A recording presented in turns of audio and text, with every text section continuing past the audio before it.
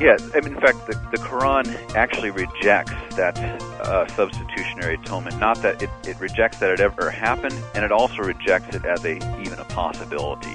One cannot die for the sins of another, the Quran says. Unless we get that, we don't get Islam, especially Islam's take on Christianity.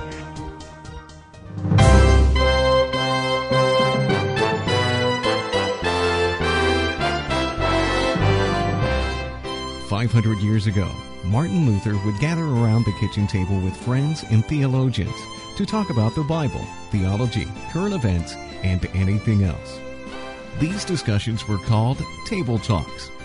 No matter what the question, the conversations always centered around Jesus and his promise of the forgiveness of sins. Table Talk Radio takes up the conversation, bringing the promise of the gospel to our lives. Stay tuned for Table Talk Radio. So, Ahmed, if you're a terrorist, I would suppose you have some sort of specialty. Yes, I am the suicide bomber. So you're finished. What? You've done your job. No, I haven't. But you're dead. No, I'm not. I feel fine. But you're all bone. It's a flesh wound. That's Ahmed, the dead terrorist. Today we're talking about Islam. Welcome to Table Talk Radio. We have Dr. Francisco from Concordia Theological Seminary on the line. Before we get things in full swing, we need to do our Table Talk Radio buzzwords. This is where we give buzzwords for each other, and Pastor Wolfmiller and I have to work the buzzwords in to the conversation sometime during the show. And I don't think we ever said that our theological buzzwords had to be necessarily theological words that we ascribe to. So, my theological buzzword for you, Pastor Wolfmiller, is consubstantiation, which is the belief that in the sacrament, the sacrament itself contains both bread and wine and Christ's body and blood, which sounds like the Lutheran position, but we don't ascribe to consubstantiation because within that definition you could teach a 50-50 mixture, that it's 50% blood, 50% wine. And because of the confusion, we just say, no, we believe in real presence. Well, there you go. And my theological buzzword for you today, Evan, is an easy one. It is incarnation. Oh, I don't know if I can get that in. Whew, that'll be tough. Well, our guest for today, talking about Islam, received his doctorate from the University of Oxford and is guest professor of historical theology at Concordia Theological Seminary in Fort Wayne, Indiana, Dr. Adam Francisco. Thanks for joining us on Table Talk Radio. Good morning. I think the question you probably get asked all the time, I'm going to ask you first, is Islam a religion of peace? I do get asked that question all the time, and I would say definitely not the way we define peace. In their perspective, not that I'm not exactly sensitive to their perspective, but to really understand Islam, you've got to look at it from the inside. And for them, Islam, the term itself means submission. In particular, submission to Allah, who they conceive of as the Creator. In submitting to Allah, in every aspect of your life, you will achieve salam, which is sort of, it's like shalom, a well-being or a wholeness. So you could say they could say it's kind of a religion of peace, but it's only peace that comes after submitting completely to Allah, and it's a peace that, or it's defined very differently than the way we would define peace. Dr. Francisco, from everything I can tell, Islam is just about the exact opposite of Christianity, but there's some historical roots. Would you mind I'm just giving a brief kind of historical introduction to Muhammad and to the theologies that were revolving around Mecca when he was formulating Islam? Yeah, there's a lot of research being done on this very topic, because we do not, historians, when they look back at history and try to describe the past, the best case scenario is when you have documents written at the time you're attempting to describe, written by eyewitnesses of particular people and who record what people did and what they said. We have nothing like that when it comes to Muhammad. The earliest biography of Muhammad was written about 150 years, if not later, after he died. So what we have is very sketchy. But if we accept the traditional account that Muslims have passed down through the centuries, It says, they say that Muhammad was born in Mecca around 570 A.D., and he's born in a very, you might say, a pluralistic milieu. There are a whole host of polytheistic beliefs in the Arabian Peninsula at the time. They would worship anything from spirits to rocks, you name it, they worshipped it. There is some scant evidence that there were Jewish people, Jewish tribes in the Arabian Peninsula at the time, probably sort of sects within Judaism, and there's even some evidence that there were Christians down in the Arabian Peninsula, but not Orthodox or classic Christians. They're more Nestorians and some even greater heresies down there.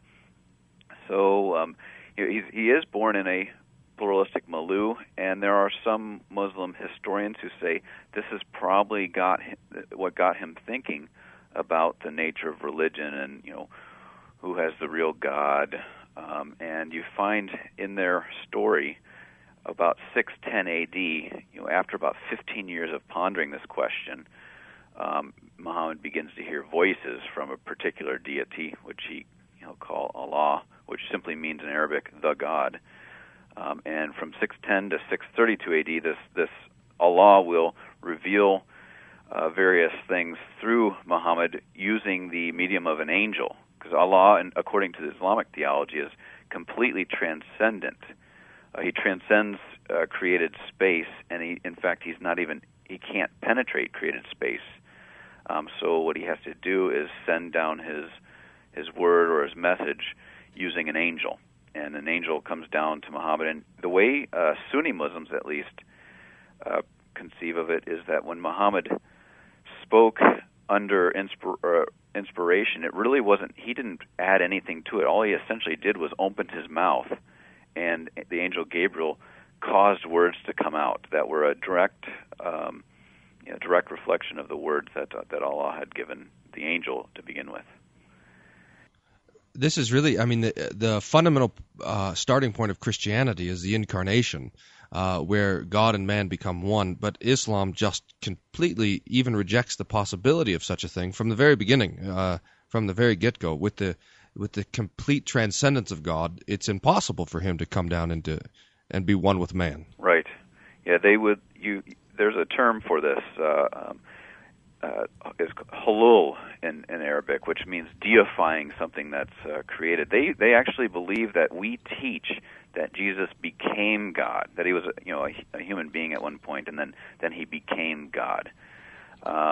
They really do not understand the incarnation, which is one of the reasons why Christians need to be very straightforward with Muslims with what they believe, because anytime you try to appease a Muslim or try to soft pedal what Christianity teaches, it confuses Muslims even more, and so they don't even. It's very hard for them to understand Christianity, especially if you look at the Quran. It mentions Christianity quite a bit, several dozen times. That Christianity or Jesus or some aspect of Christianity is mentioned, and for the most part, the image of Christianity in the Quran is completely wrong. At best, it describes maybe a Nestorian or an Arian type of Christianity, and when it does describe that, it praises Christianity. When it comes off hard or opposed to Christianity, most Islamic scholars say it's referring to more of the Orthodox Christianity, Chalcedon Christianity. Wow. Now, that's a very interesting point because, and I think we've talked about this on the show before, is that the Muslims have a dogmatic confession of what Christianity is, and it's wrong. Right. So that their confession, the Quran itself, locks them into misunderstanding the gospel or the truth of the scriptures. Right. Yeah, absolutely. Which is a stunning difficulty. And I think you're right. We have to be so clear on this. That's one of the things we want to do. Is discuss. Maybe perhaps as we're getting closer to it, what's the very kind of material principle of Islam, the central governing theological point, which their theology centers around. And then I think once you give us that, Dr. Francisco, then we'll begin to be able to see the differences between Islam and Christianity as well. But let's start with the material principle. With about a minute here, please. Okay, a minute. Okay. I think it's there are two really. One is this idea of submission to Allah, but I guess maybe even before that is what Muslims call Tawheed, the confession that there is no God but Allah. And when they say there is no God, they mean there is no object of worship, no object worthy of trusting except for Allah. And so in light of that, they see, the created realm, all of God, all of creation, as completely dependent or contingent upon Allah. And so therefore, for them, they would say it logically makes sense. If you just think about it, they would argue that human beings turn and submit completely to the Creator. And that's the way they're selling Islam today. They're selling it as sort of a natural religion that just sort of makes sense and is rational. We'll be right back with more of on Islam with Dr. Adam Francisco of Concordia Theological Seminary in Fort Wayne, Indiana. There will, by the way, be a symposium on Islam in Aurora. Pastor Wolfman, why don't you tell us about that symposium? Sure. On Saturday, May 16th, it's at Peace with Christ Lutheran Church on Tower, north of Hamden, south of Iliff, and it's a symposium on Islam. It'll start about 8:30 in the morning with registration. Go to 3 o'clock. Dr. Francisco will be there. We'll also have Deacon Nizami and Dr. Stephen Hine to talk about what is Islam and what does it matter for me today. So again, that's May 16th. More information on our website if you're interested, or you could visit this website, islamsymposium.blogspot.com. We'll be right back with more Table Talk Radio right after this commercial break.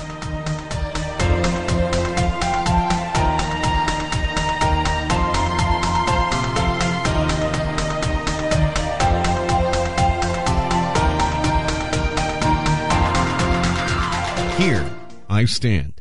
I can do no other. God help me. Table Talk Radio. We'll be right back just after this break from our sponsors. Hello, this is Pastor Brian Wolfmueller. I'm planning a symposium on Islam to be held at Peace with Christ Lutheran Church in Aurora, Colorado. We have 3 speakers: Adam Francisco from the Fort Wayne Seminary, Dr. Stephen Hine from Colorado Springs, and Deacon Shakil Nizami from Pakistan to be talking about the history, theology of Islam, and how we can reach out to our Islamic neighbors. The cost is $10, $20 max per family, again Saturday, May 16th at Peace with Christ Lutheran Church in Aurora, Colorado. For more information, you send me an email at pastor@hope-aurora.org. Hope to see you there.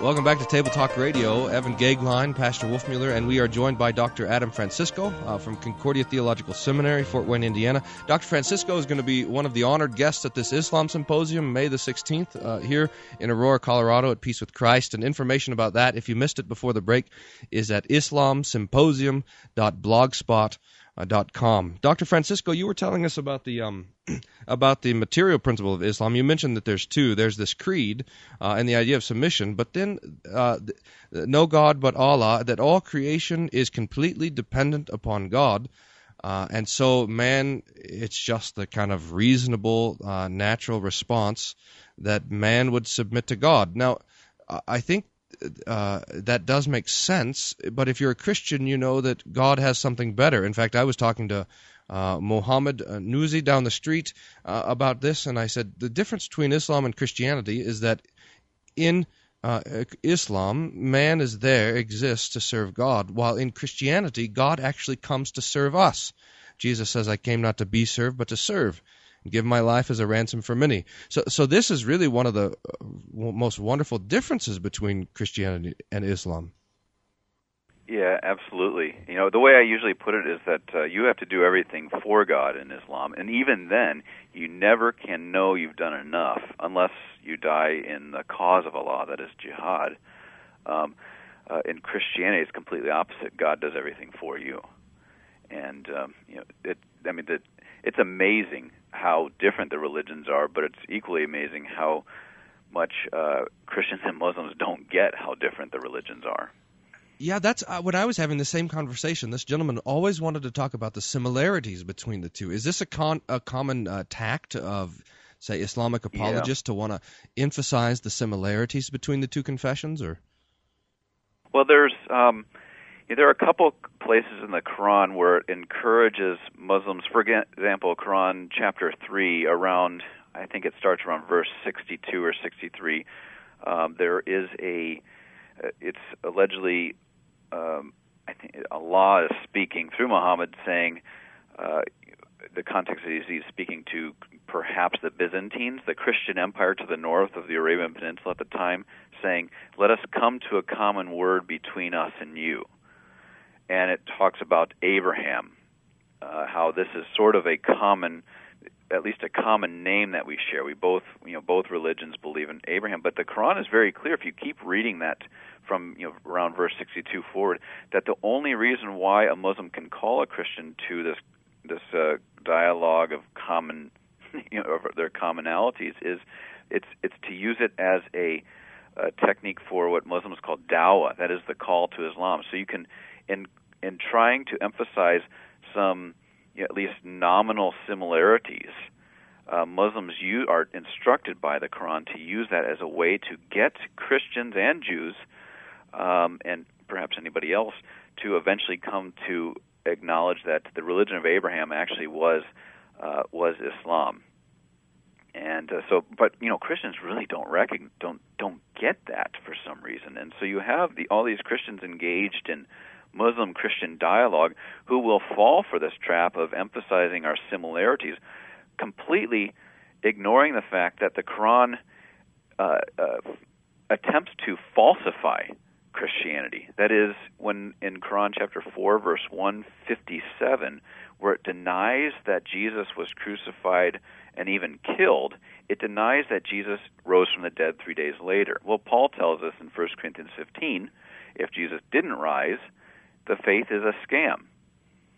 That's Francisco's interpretation of the Greek. Right, God, I know. Translation of the Greek. It's a good one. I like that. And so it falsifies Christianity. That you can find other passages. Quran chapter 5, verses 116 and 117 has the context is the last day. Muslims do believe that there will be an end to history where all the dead will be raised, and all the dead will be judged on the basis of their good and bad deeds, and also the content of their faith or their confession of faith.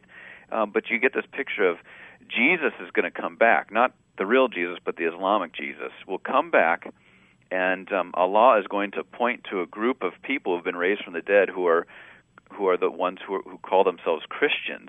And I presume there will be a small little group of them who are Missouri Synod Lutherans too. And Allah is going to say to Jesus, did you tell these people that they should take you and your mother Mary as a divine figure or as an object of worship? And Jesus responds by, the Quranic Jesus responds by saying, I would have never taught them that because you didn't tell me to teach them that. Whoa. And this is the Jesus, hadith, or is that in the Quran itself? No, that's right. That's right in the Quran, Wow. chapter 5, verses 116 and 117. Wow. Or it might be, there are not different versions of the Quran, but different numbering systems. So it might be 115 and 116, depending on what translation you have. Oh, well, speaking of the Quran, I see. We like to play some games on Table Talk Radio, and one of the games we play is Bible Bee, where we'll give each other passages of Scripture, and then we guess where the book they are, and then we speak about them. So we've got a game for you, Dr. Francisco, called Quran Bee, where I'll read a passage or two of the Quran, and then you can guess what chapter it's in, what verse. You get extra points for that, and then you can talk about it if that's okay. Yeah, you'll be reading it in Arabic, I presume. Yeah, that's right. That's the only. So this is going to be the Wolf Miller translation. Here's a passage here, and the game is just a little thing, but we want to talk about the theology of it. It befitteth not the majesty of Allah that he should take unto himself a son. Glory be to him. When he decreeth a thing, he says it only, be, and it is. Oh, yeah. There are a couple passages where it says that Allah does not take to himself a son. The one I know of, and I don't know the full content of the verses, in 23. I think it's verse 90 or 91. Is that right? I was actually looking in chapter 19, verse 35. But I don't know if there's okay. more than one place. I don't know that stuff. Oh yeah, it's all over not all over, but there are at least half a dozen passages that say similar things. Oh well, there you go. So I'll give you extra points for knowing the extra verses. But what does that mean? It's unbefitting of the majesty of God to take to himself a son. Yeah, well, there is this tension in the Quran. The Quran, for example, in that verse in chapter 19, suggests that it's impossible for Allah, the Creator, to have a son, because the Quran says in several places he did not have a female consort. That is, he didn't have a wife.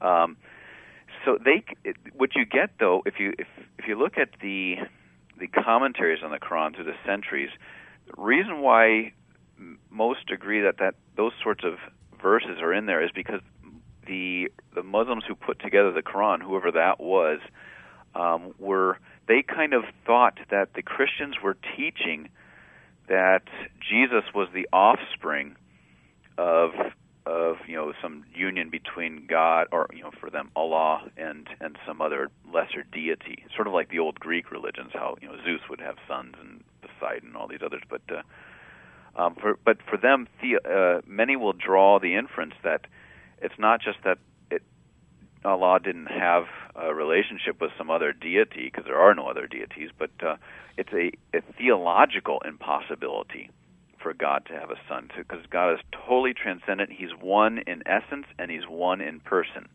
Quran chapter 112, verses 1 through 4, Muslims will oftentimes say comprises about 1/3 of the doctrine or theological doctrine of the Quran, and it says, Allah was not begotten, nor does he beget. And that's the heart of the Muslim confession of faith. There is only Allah and nothing else. To suggest that he has partners, if you will, or that there's perhaps a plurality within the one divine essence, is to be guilty of the sin of what they call shirk, meaning associationism. And they will say, the grossest example of shirk is Hinduism, Hindu pantheism or polytheism. But a subtle form of shirk is the Christian doctrine of the Trinity, because they see the doctrine of the Trinity as really a doctrine of tritheism. They don't get the doctrine of the Trinity, and a lot of it, maybe not a lot of it, but some of that comes from Christians misrepresenting what the doctrine of the Trinity is. Dr. Francisco, we just have about a minute left. Just very quickly, maybe some last thoughts on the difference of Islam and Christianity, and the very danger of Islam, which is that by their theological position, they make the incarnation and the death of Jesus impossible. So there is no redemption. There's no blood of God spilled for our sins. If you could say a few words about that. Yeah, in fact, the Quran actually rejects that substitutionary atonement. Not that it rejects that it ever happened, and it also rejects it as even a possibility. One cannot die for the sins of another, the Quran says. Ultimately, what Islam does, despite some verses that your average liberal Muslim and even liberal Christian will quote to suggest that Christians and Muslims can theologically get along, it absolutely discounts Christianity as at best a religion that started off with Islamic roots, but eventually was as it fused with Greco-Roman philosophy, became a false religion. Unless we get that, we don't get Islam, especially Islam's take on Christianity. And you find in the Quran, probably the most startling thing about Islam is that when you look at the Quran, it teaches that later revelations given to Muhammad trump earlier ones, and you find the latest so-called revelation given to Muhammad is chapter 9. There's a little debate on this within Muslim context, but most are agreed it's the last one. And it tells you in chapter 9 that Muslims are instructed, violence has been enjoined upon them, the Quran says. Fighting is enjoined upon you. Chapter 9, verse 29 says, when you approaching the people of the book, Jews and Christians, you're to fight them unless they're willing to submit, not necessarily to Islam as their personal belief, but an Islamic state or an Islamic political and legal system. Then it goes on and explains that it gives reasons for why Christians and Jews should be attacked. And Christians in particular, it says, because they claim that Jesus is the Son of Allah.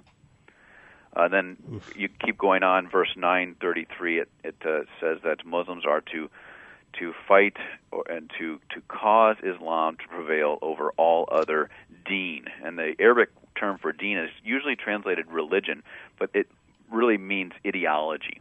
It's more than just religion. This is the telos, or the teleology of Islam. And because most people in the West, after Darwin, don't think teleologically anymore, they don't see history as a straight path working its way towards an end, we really don't get Islam in the West because they think in terms of teleology. They're looking forward to a time when Islam does prevail over all other things. Thank you, Dr. Francisco, for your time. It's been fantastic to have you as a guest, and we're looking forward to hosting you out here for the Islam Symposium on May the 16th. Yeah, I look forward to it as well. Stay tuned for more Table Talk Radio. After this break, we're going to play Law and or Gospel to finish up with your listener emails and comments. Right back for more Table Talk Radio right after this.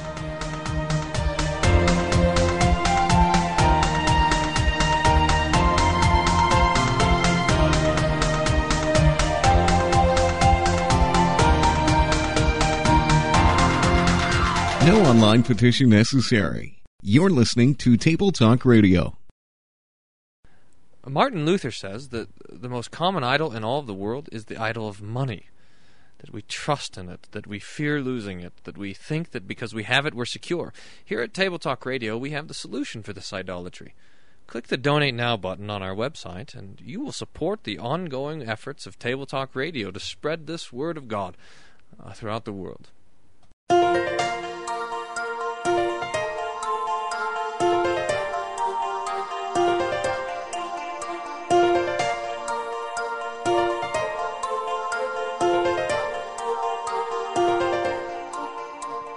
Welcome back to Table Talk Radio. Coming off that discussion with Dr. Francisco from Concordia Theological Seminary in Fort Wayne, Indiana. If you want That guy's great. Yeah. Can you believe that? Yeah, that was amazing. I did a good job of sitting on my hands, didn't you think? Were you taking notes? Have you had Dr. Francisco for class yet, by the way? Not yet. I was actually scheduled for him this summer, but I ended up going to be going on vicarage sooner, so that's not going to work out.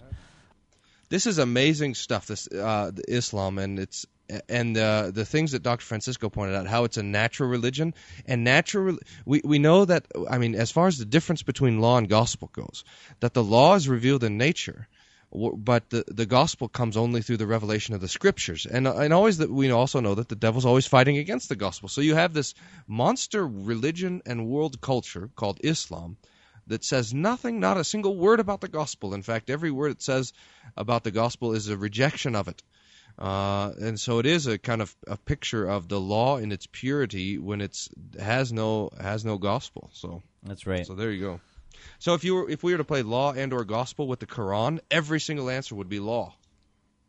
That'd be so much easier. I get so many points. Do you want to do that sometime? No. Okay. I'll tell you what, if you go to our website, tabletalkradio.org, and on the homepage you'll find a link about the Symposium on Islam in Aurora, May 16th. So go check out our website, tabletalkradio.org, for that. We also had a great little conversation with Dr. Francisco in the break, and I think, Evan, you might try to edit that a little bit and get some of that on there. Dr. Francisco said, sure, and we were talking about some of the attempts of the church and Islam to try to come to an agreement and how silly those are. So check that for an extras or something else on the podcast, perhaps. Yep. All right, law and or gospel. I have some verses for you, and all of this edition of law and or gospel is brought, at least on my end, is brought to you by the words of our Lord on the cross. Oh, nice. Very good. And mine for you are brought to you by Jesus from his conversation with Nicodemus, John chapter 3. Perfect. All right. Well, I'll go first because I have 4 of them. The first one is, well, we could play a little Bible beat too. Do you want to do that? Sure. Okay. Sure. So the first one is, at the 9th hour, Jesus cried out with a loud voice, Eli, Eli, lama sabachthani, which is translated, my God, why have you forsaken me? So that cry, it's called the cry of dereliction, and it's Jesus. People say Jesus is quoting Psalm 22, but maybe it's better to say that Psalm 22 is quoting Jesus on the cross, and it comes in two Gospels, Matthew and Mark. The difference between the two is I believe it's Mark has the Aramaic Eloi, Eloi, while Matthew has the Hebrew Eli, Eli. So that would be from Matthew. Is that right? No, this is from Mark. Oh, okay, so it's the other way. So Mark has Eli, Eli, and Matthew has Eloi, Eloi. Is that how it goes? I might have screwed this up for you. Did I say Eli, Eli? We need to run the tape. I have. You said Eli, Eli. Oh, well, I messed it up. Okay, you and I should have said Eloi, Eloi. Okay. Yeah, that makes it from Mark, because Mark has a couple of times where he quotes the Aramaic from Jesus, and it's Mark's gospel that we know that Jesus spoke Aramaic. Now, the law gospel question is very marvelous with this very verse. Jesus here, he's being forsaken by God because he's bearing all the sins of the world. So he has become so hideous to the holiness of God that God forsakes him.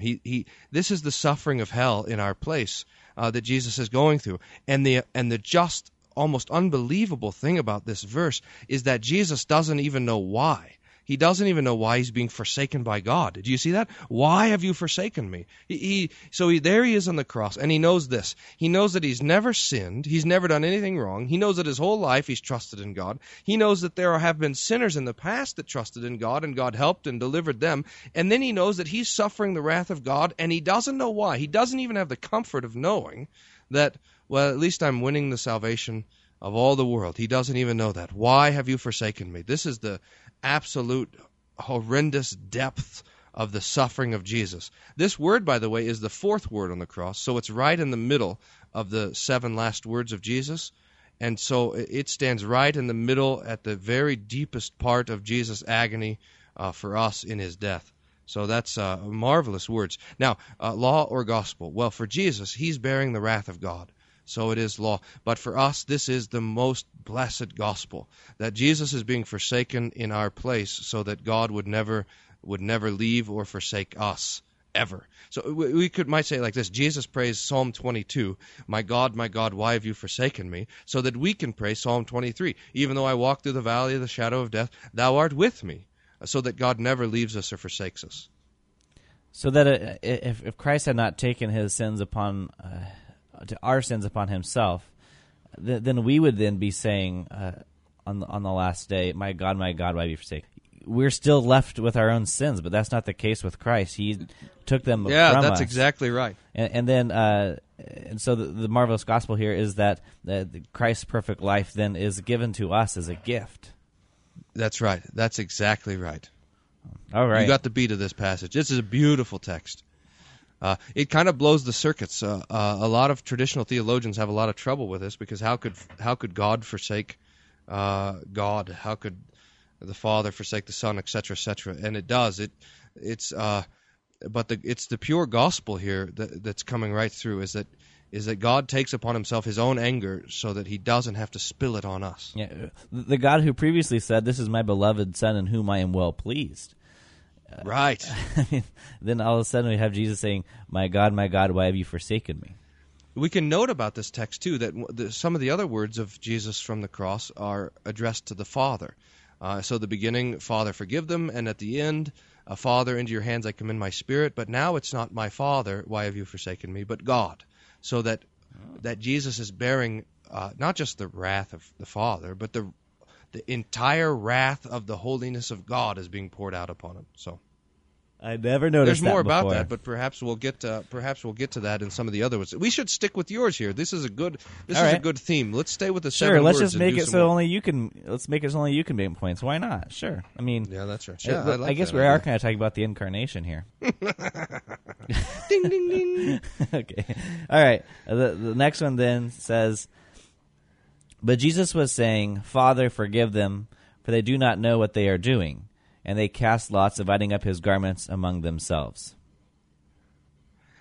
Yes, so the Bible becomes first. Now, it just so happens that Matthew and Mark are the only words that they report from Jesus are the words we just talked about. My God, why have you forsaken me? So all the other 6 of the 7 words have to come from either John or Luke. Now, this Father, forgive them. They don't know what they're doing. I don't know, but I'm going to guess John because of the second part where it says they cast lots for his clothing. And then John notes in the crucifixion accounts that they didn't tear up the cloth that was together, and this was a fulfillment of Scripture. So I think that's the Gospel of John, although I'm not 100% sure. You have chosen poorly. Oh, is it Luke? It is Luke. Okay. So, Father, forgive them. They know not what they do. And this is a wonderful passage of gospel. It is Jesus giving out the forgiveness of sins. And we see that we might say even on the cross, in the midst of his agony, he's doing this so that it comes kind of as a stark contrast. I mean, here Jesus is he's being murdered unrighteously. I mean, for no good reason. And he, of all people ever, could cry out injustice, but rather he's dispensing forgiveness and life. But perhaps it's not so much of a contrast because that's exactly why he's dying, so that those who are killing him can be forgiven. So this is a great theme. It is the theme of the cross that Jesus is dispensing forgiveness in his death. And so that's a beautiful passage of gospel. Gospel it is. Okay, so you're up to 600 points. And we have time for maybe one more. Well, I'll read the verse, and then maybe we'll get your response right after this. But the next one is, And he said to him, Truly I say to you, today you shall be with me in paradise. So we're going to go to this break. Is that law and or gospel? And which gospel is it from? Matthew, Mark, Luke, or John? We'll find out from Pastor Wolfmueller right after this break. Table Talk Radio, by the way, is listener-supported. You can go to our website, tabletalkradio.org, and there's a donate button on our website. Also, email us with your comments or questions at tabletalkradio.org, and we like to get those onto the air. And if we have some time in this next segment, we'll get to some listener response. But don't go away. More Table Talk Radio right after this commercial break.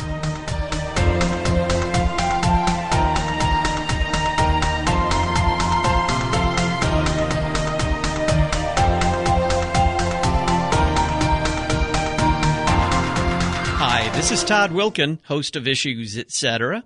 When I can't sleep, I listen to Table Talk Radio.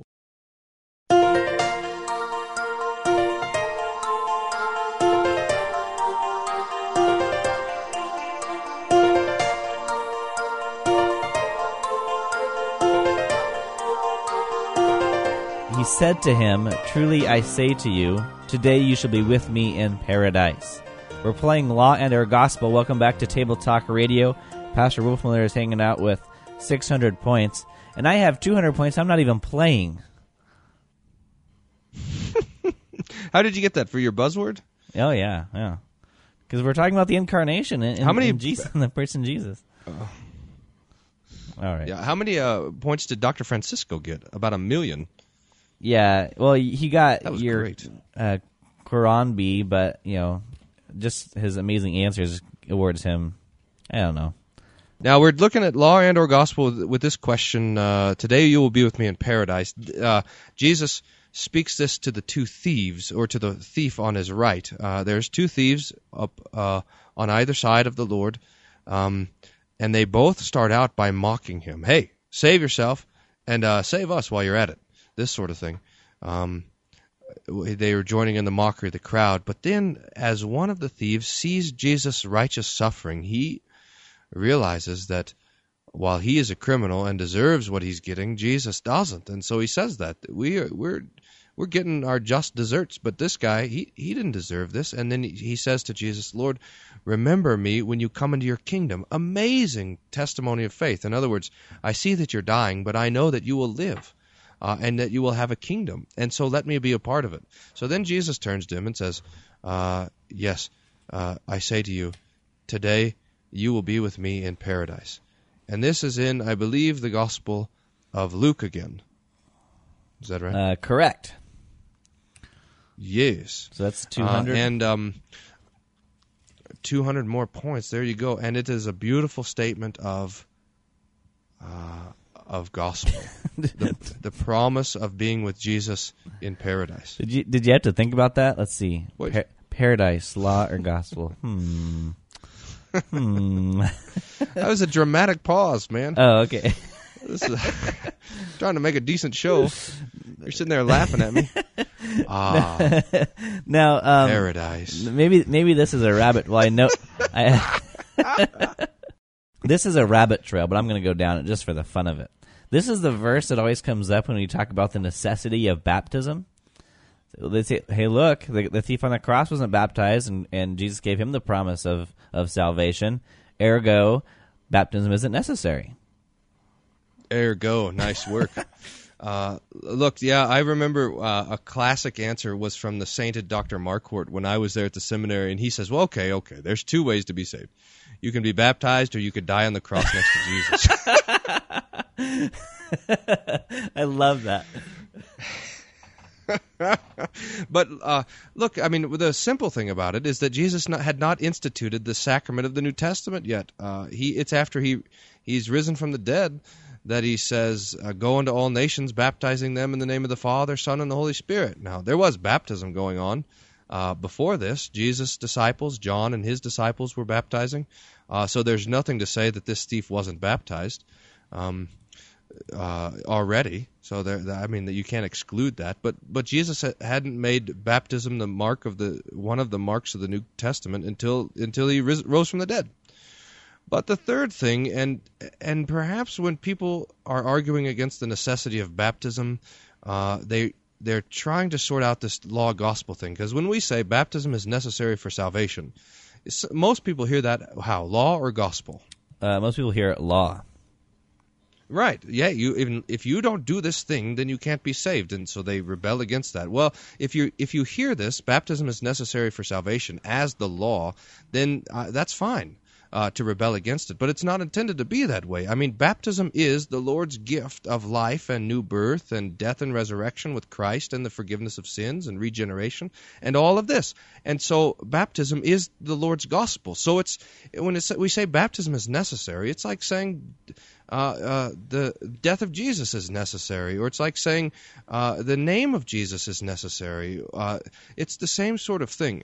Now, if someone dies before they're able to be baptized, but they have faith in Christ, will they be condemned for that? Augustine is helpful here. He says, it's not the lack of baptism that damns you, it's the despising of it.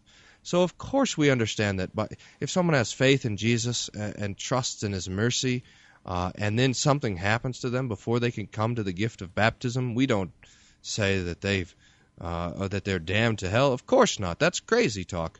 But that God has for us and for our salvation this gift of baptism, and that we avail ourselves to this gift, is just part of what it means to be a Christian. Right.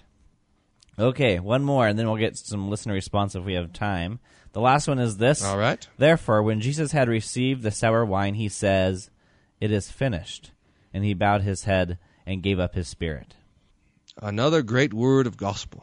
I think the sour wine stuff is in John. Way to go. Okay, so that's another 1,200 you come out with. All right, so gospel, it is finished. Why is this gospel? Because, well, it's gospel because of what Jesus is talking about. What's finished? I mean, if he's talking about how his suffering is finished or whatever, or the day is finished, or the shift of the soldiers at the cross, their watch duty is finished, then it wouldn't be gospel. But what he's talking about is the winning of our salvation is finished. And the great thing about this is that, every attempt for us to add something to the finished work of the cross, every attempt for us to try to have something to do with our salvation is undoing those words of Jesus. So those words stand there like a sentinel to keep any sort of human work, decision, will, act out of the action of salvation. It's all from Jesus and all from his death on the cross. So what is finished, when Jesus says it's finished, is his suffering and dying for you, Evan, and for all of you listeners, and for me. That's what's finished. Your salvation is accomplished, and you can't undo it. If something's done, it's not like Jesus is halfway through saving us. If he was, then we could throw him off track and mess it up. But no, he finished it. The work is done. He's accomplished all that needs to be accomplished for you and me to live with God forever. Marvelous. That is. All right. Okay, so I think we have time for one email. This one is sent to us by Joshua in Darlington, Pennsylvania. He says, I'm a member of the Presbyterian Church in America, and I'm a 5-point Calvinist. Well, thanks, Joshua. I don't know. There's like 5-point Calvinists in the whole world, and all of them must listen to our show. I was going to say, and email us. Thank you, Joshua. I mean, admitting you have a problem is the first step to recovery. He says, I too am a seminarian, but I am among the evil Presbyterians. Dun dun dun. I was wondering if you could, if you could in more in depth discuss the differences between Lutheranism and Calvinism. We'll give you about 2 minutes of in-depth discussion. The reason why I ask is because you talked about the dangers of double predestination and its impact on evangelism. I am studying to be a missionary, so I am very interested to see where the confessional Lutheran would have to say on the subject. I love the show, even though your dangers of double predestination comments. Keep up the good work in defending substitutionary atonement. Thank you. Joshua seems like he's a good sport, too. I read that email. That was really nice. So I hope you don't mind seminary and gig line poking fun there. All right, so where do we start with the differences between Lutheranism and Calvinism? I think maybe the place to start would be universal atonement or limited atonement. I wanted to start at the Lord's Supper so that I could try to work my consubstantiation. Wait. No, okay, I think we need to start with atonement. Wherever. You go where you want. Well, look, hey, I was wondering, why in the world is there so much discussion about Calvinism hanging around there? I was thinking about that this morning. You know what? When most people think of the Reformation, you know what I think they think of? They think of the personality of Luther, the history and the person of Luther. Yes. But they think of the theology of Calvin and Arminius. Jacob Arminius, so that the kind of personality and the history is about Luther, but the theology is about Calvin and Arminian, and so that what gets neglected is maybe the history of Calvin, but the theology of Luther. So that's I think that's why Calvinism keeps coming into the conversation. But yeah, the biggest difference is the fact of the atonement, that the death of Jesus was for the forgiveness of every single sin, every single sinner, that the entire mass of sin of the whole world is atoned for and forgiven in the death of Jesus on the cross. Behold the Lamb of God who takes away the sin of the world. Or 1 John, talking about Jesus who died not just for our sins, but for the sins of the whole world. So that the whole world business being covered with the blood of Jesus. This is the kind of chief difference between Lutheranism and Calvinism. Now, if the Bible talks about the universal atonement, I'm running out of time, aren't I? Yeah, well, let's do an extended version again. So, well, I'll tell you what. If you want to hear the rest of this conversation, visit our website, tabletalkradio.org, and you can listen to the rest of this on the podcast. So thanks for listening, for those of you listening on the radio, and we'll see more of you on tabletalkradio.org. Okay, continue, Pastor Wolf Miller. The drama. Boy, everyone's going to tune in for the rest of this conversation. Yeah. Oh, yeah. Tell us more about the difference between Calvinism and Lutheranism, only on Table Talk Radio. And come to the Islam Symposium, too. What were we even talking about? Oh, yeah. We were talking about atonement. So the Calvinists have to ask this question. If the Bible just kind of simply read says that Jesus died for all, which it does, Christ died for all, but your theology kind of reworks that word all to mean all the elect, you have to ask yourself this question: what is it about my theology that can't just have those words in their simplicity? In other words, what sort of idea is running the show such that I can't with all my heart confess the joy of what the Scripture says here, that Christ died for all. He's the Lamb of God that takes away the sin of the world.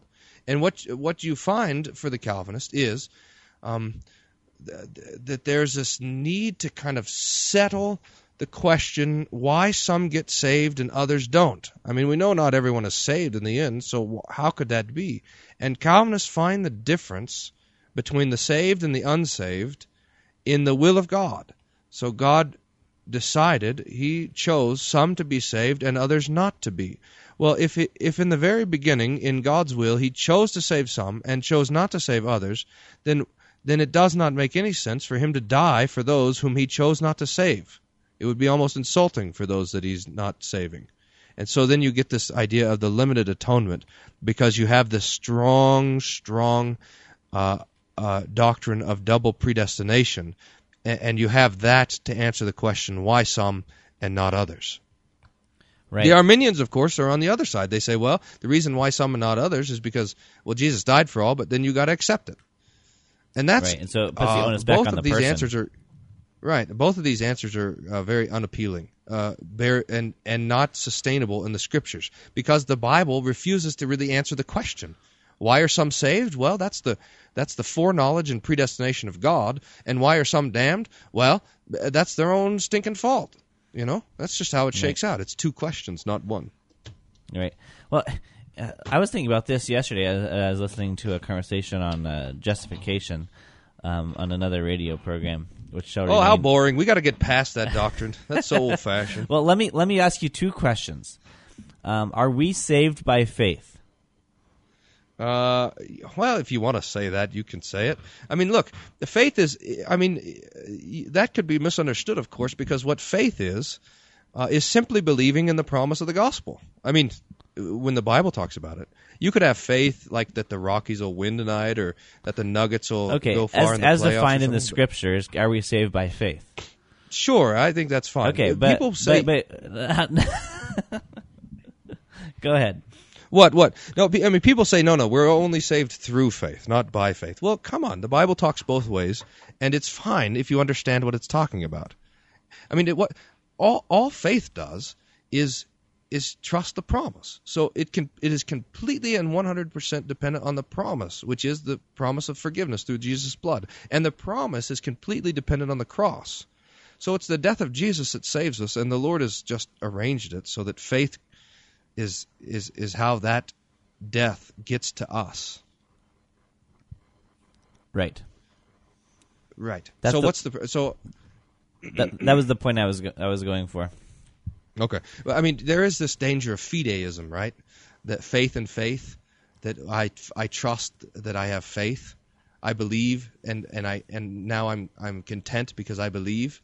And this is a kind of a reflexive thing. I'm looking at myself and I'm saying, "Oh yeah, I'm a believer, so I must be saved." Well, faith is not that sort of thing.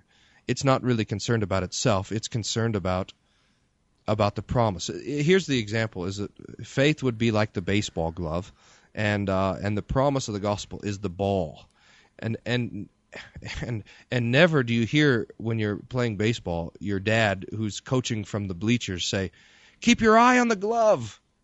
Don't take your eye off the glove. Watch the glove." You know, if you're there in the outfield and you're looking and thinking about how beautiful your glove is and all this stuff, then the ball is going to hit you in the forehead. You know, the very thing about faith is that it's not concerned about itself. You even forget that it's there. The main thing for faith is the ball. You got your eye on the ball. Our eyes are fixed on Jesus, the author and perfecter of our faith, so that we're not so concerned about do we have faith or not, but did Jesus die for me or not? Right, but the glove does catch the ball. I mean, faith receives the gifts that are given to us by Christ, and so without a glove, you know, it'd be pretty hard to catch the ball. Yep, impossible, in fact. I mean, God has so arranged it that the ball is to be caught by this particular glove. And that's the only reason why it's important. I mean, God could have decided that we should catch the ball in a hat, or that we should catch it in with bare hands or whatever. But He didn't. So He said it's faith is what trusts and believes the promises. So there you go.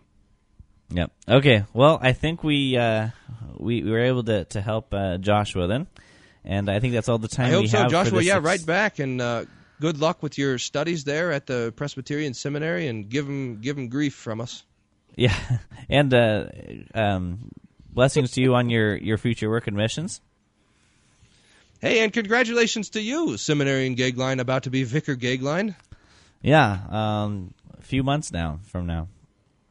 Thanks for tuning in. We'll see you next time, Table Talk Radio. Where the points are like the gospel in the Quran. Nice. Oh, they don't matter. Totally, they don't matter. It's not even there, really. That doesn't make sense. All right, see you later. You've been listening to Table Talk Radio. The views expressed on this show are that of the hosts and do not reflect the views or opinions of this station.